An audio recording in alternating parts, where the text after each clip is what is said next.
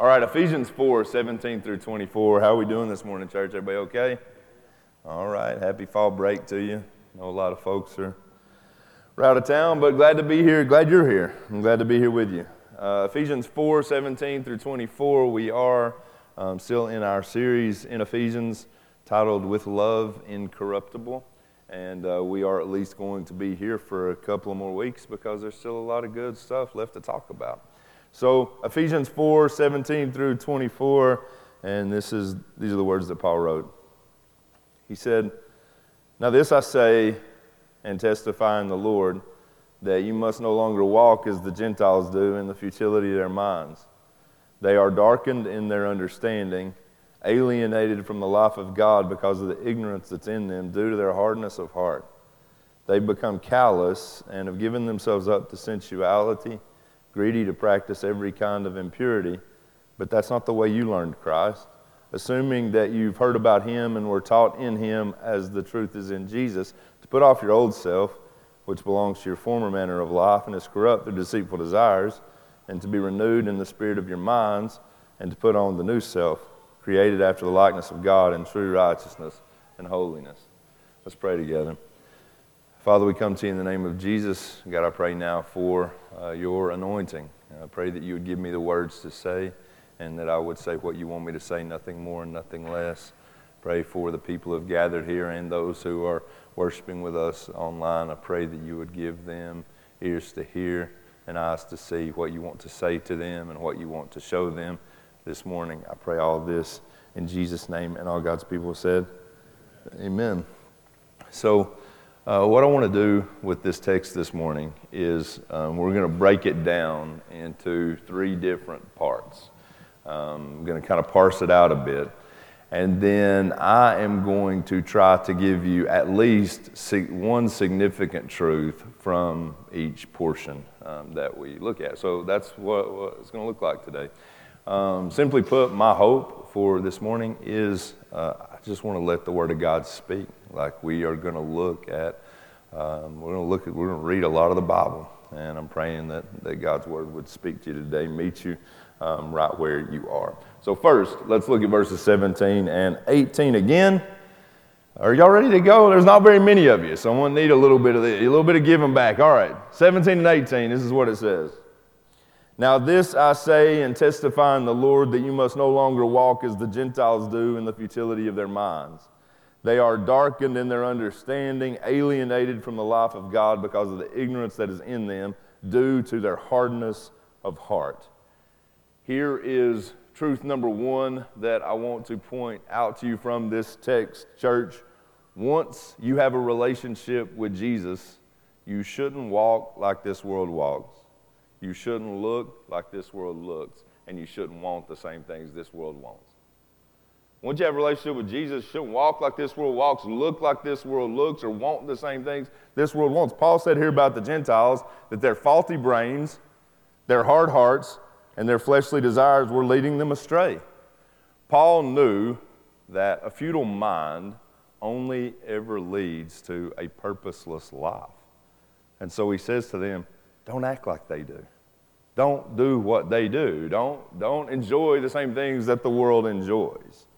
Now, in this cultural moment, and I am speaking now about ethics in America in 2020-21, I believe if we were trying to come up with like a phrase that might summarize or give us a sense of the wisdom of the world, like one phrase or a couple of phrases that might tell us what worldly wisdom looks like, I think it would be a cliche, something like this. It would be like, follow your heart, or YOLO, or live your truth. I mean, can we agree on that? Like, this is if you're just like swimming in culture, these are the kind of truths that sort of get thrown at us socially, culturally, even oftentimes by way of the media. It's very self-serving. It's like whatever your heart wants, just go after it, and don't worry about anything or anybody else. Just do you. Like right now, according to our culture, the only sin is to call something sin.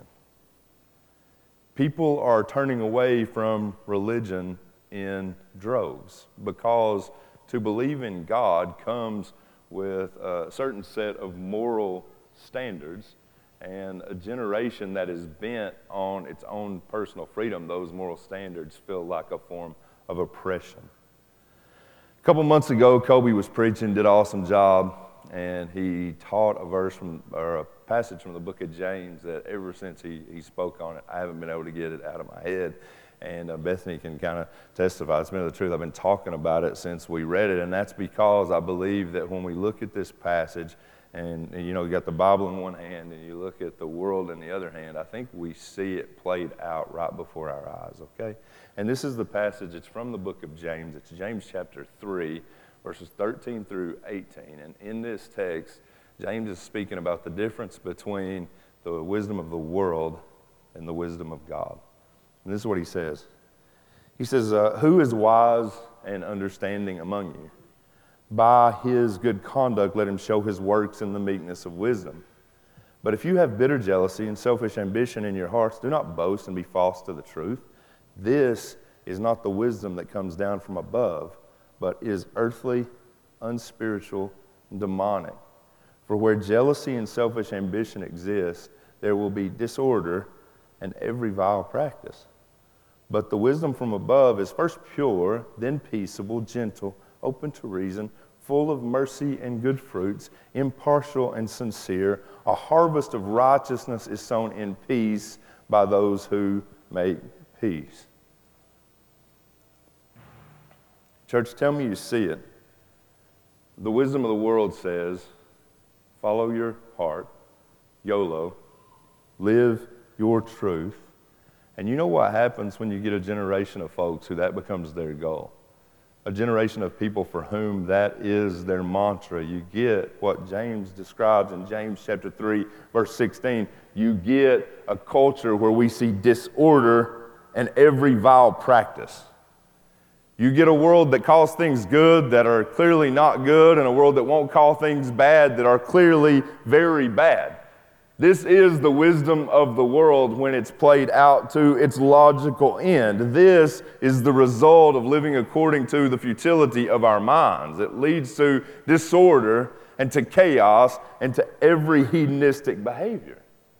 It leads to our current cultural melees, a world filled with people who are sowing self-righteousness and reaping disorder. I feel like I can't be the only one who sees it. But in 2021, everybody is following their heart and nobody's happy. Everybody. Everybody's living their truth and nobody's happy. James saw it coming 2,000 years ago. He warned us about it. So with that said, let me give you a couple of pieces of practical advice, just straight out of the gate. Here it is. Number one, don't follow your heart, follow Jesus. Bible says our hearts are deceitful above all things. Little less YOLO, little more Rolos. They are, after all, a delicious chocolatey and caramel snack. If Tim King was here, he would have loved that. I hope he's watching online. And then lastly, don't worry about seeking to live your truth, but instead seek Jesus, who the Bible says is the way and the truth and the life. That's the wisdom that comes down from above. That's the sort of wisdom that leads to peace and order and mercy. Once you have a relationship with Jesus, you shouldn't walk like this world walks. You shouldn't look like this world looks, and you shouldn't want the same thing this world wants. Will somebody say amen, please? Paul says here, right out of the gate, don't act like they do. You got a higher calling. Don't act like they do. Don't do the things they do. Don't want the same things they want. Now let's look at verse 19. Verse 19 says this. It says, they have become callous and have given themselves up to sensuality, greedy to practice every kind of impurity. They've given themselves up, they've become callous and have given themselves up to sensuality, greedy to practice every kind of impurity. Here's truth number 2 for you from the text this morning. Here it is. If you spend time indulging the serpent's presence, don't be surprised when you're stricken by the serpent's bite. If you spend time indulging the serpent's presence, don't be surprised when you're stricken by the serpent's bite. If I still had Twitter, I'd tweet that out. That's pretty good.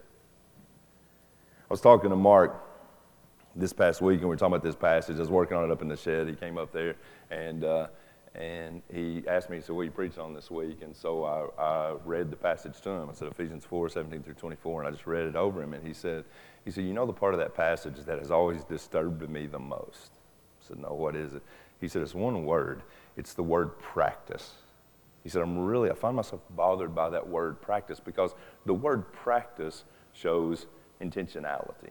And, when we talk about practice, we typically are talking about something in a positive connotation. Like we're talking about, I'm practicing to become a better basketball player, badminton player, to get better on an instrument or something like that. So I'm practicing. But that's not the way that Paul uses the phrase here. Paul says here that some people are practicing impurity and practicing immorality.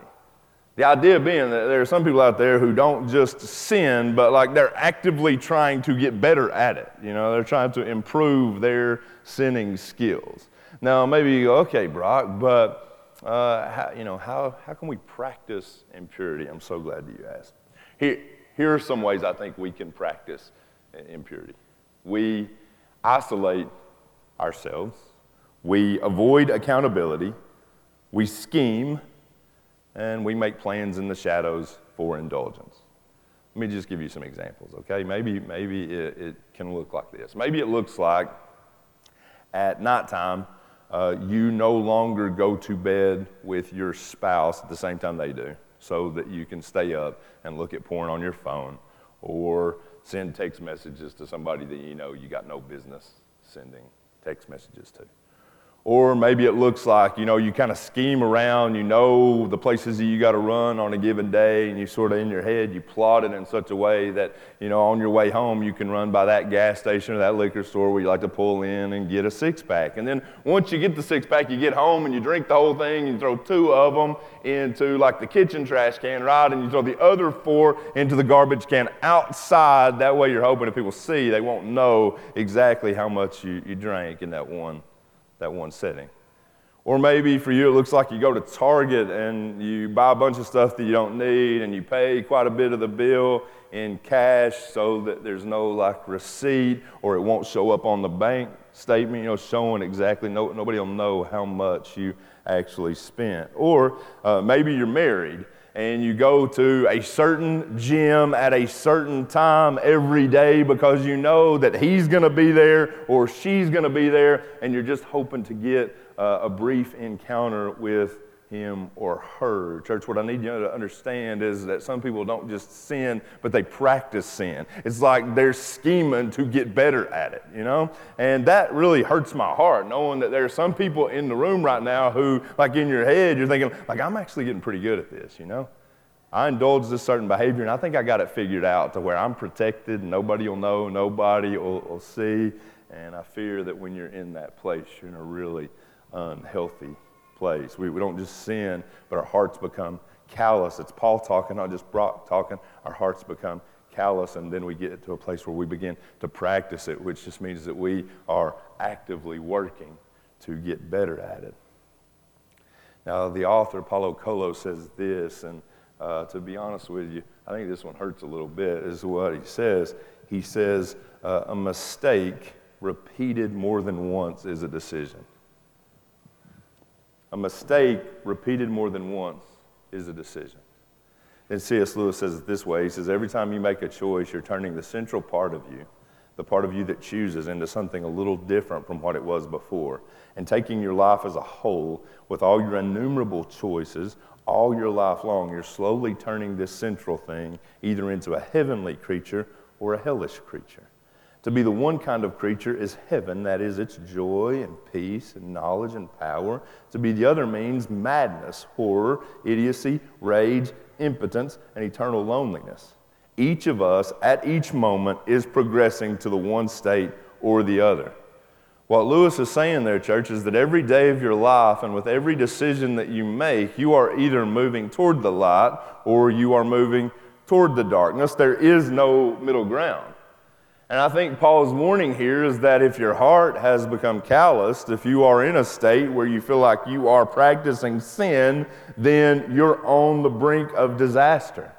And so first he says to the Ephesians, hey, don't act like they act, don't do what they do, because if you do, this will be the result. This is what's going to happen if you do. So, again, some practical advice for the room, okay? And this feels like a holy word. This feels like something I feel like I'm supposed to say. It feels like something that somebody in the room is supposed to hear. I'm talking, borderline prophetic here, okay? If you find yourself practicing sin, if you know that your heart is calloused, if you can feel yourself drifting towards something or someone that you know you shouldn't be drifting toward, if your mistakes are starting to feel more like decisions, then this is my request of you today. Stop, repent, and get it before it gets you. Right now. Stop, let it go, and get it before it gets you. Stop playing with fire and thinking that you're not going to get burned. This is a word from the Lord. And if you're in the place and in your mind, you're like, there's a little bit of you that right now you're going, I think he might be talking to me. I am talking to you. I get you. You're the one I'm talking to. If there's just a little thing going, that might be for me. It is. It's for you. Stop. Repent. Get it before it gets you. The calloused heart, the practicing sin, it's a sign you're on the brink of disaster.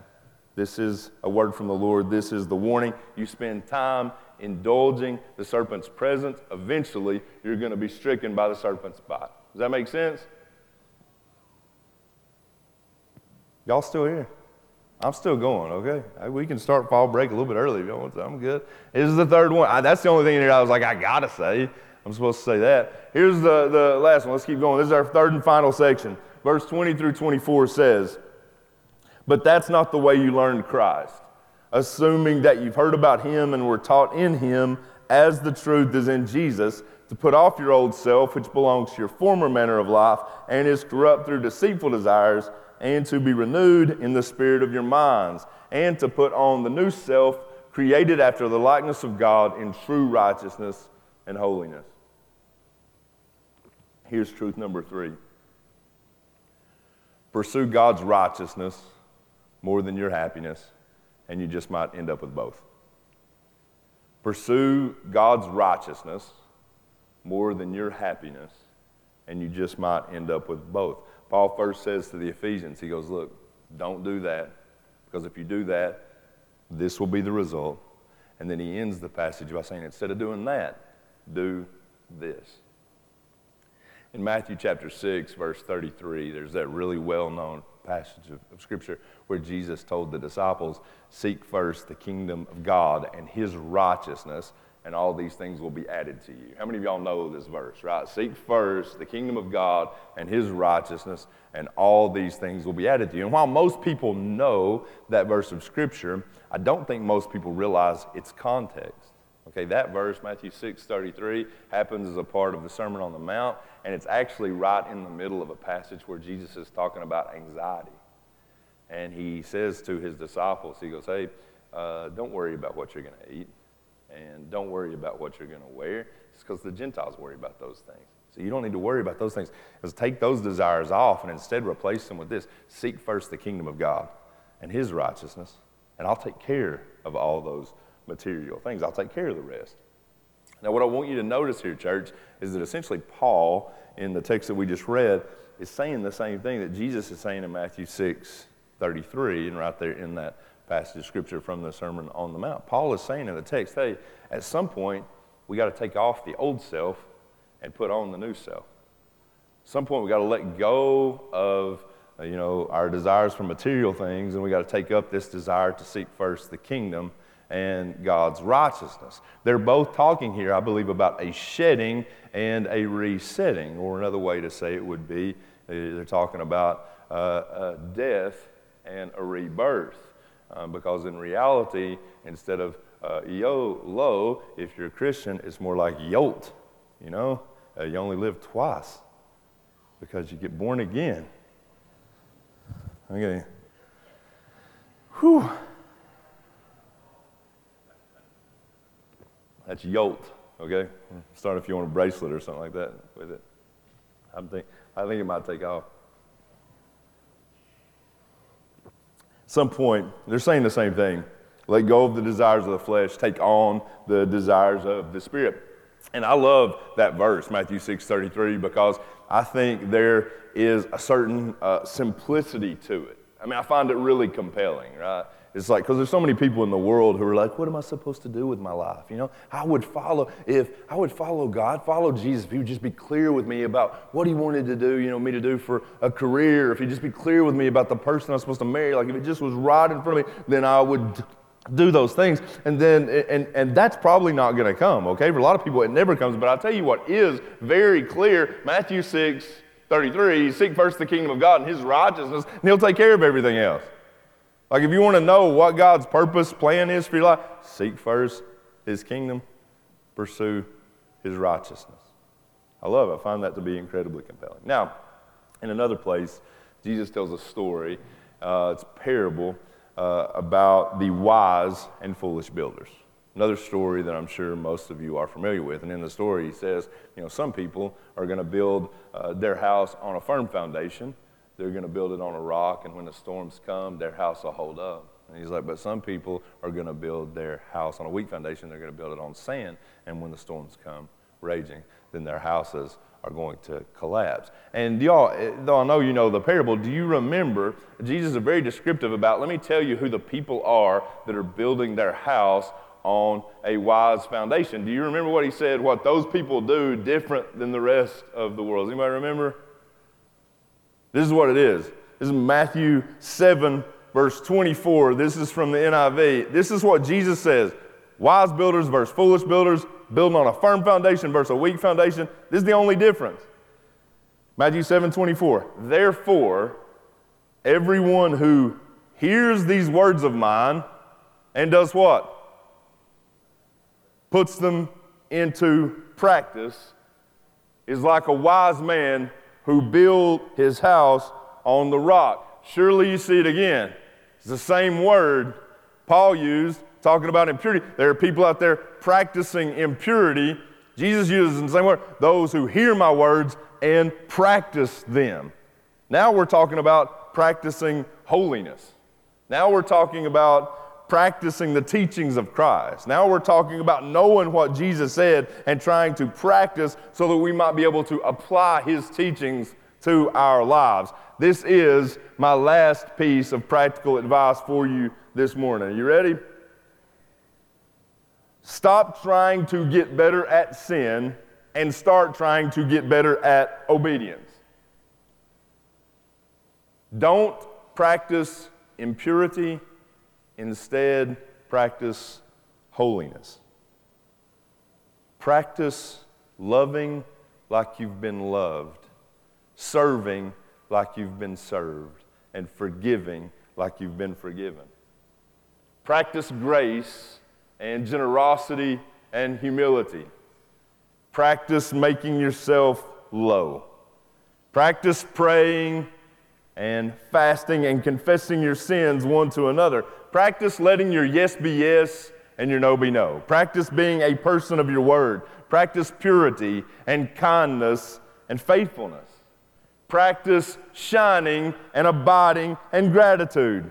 Practice sowing and growing and going. Because, church, regardless of what this world tells you, the commands, precepts, laws, moral standards of God, they weren't put in place for your oppression, but for your protection. This is where real freedom is found. Not in following your heart, but in following the ways of Jesus. In knowing the things that he said and trying to, the best you can, practice to apply those things to your life. This isn't oppression. I'm telling you, I've been doing it for a while, and it feels much less like oppression and much more like freedom, much more like flourishing, much more like truth. Don't follow your heart. Follow Jesus. You shouldn't walk like, Jesus, you shouldn't walk like this world walks, look like this world looks, want the same things this world wants. You spend time indulging the serpent's presence, eventually you're going to get stricken by the serpent's bite. And I would encourage you today, pursue God's righteousness more than your happiness, and you just might end up with both. Pray with me.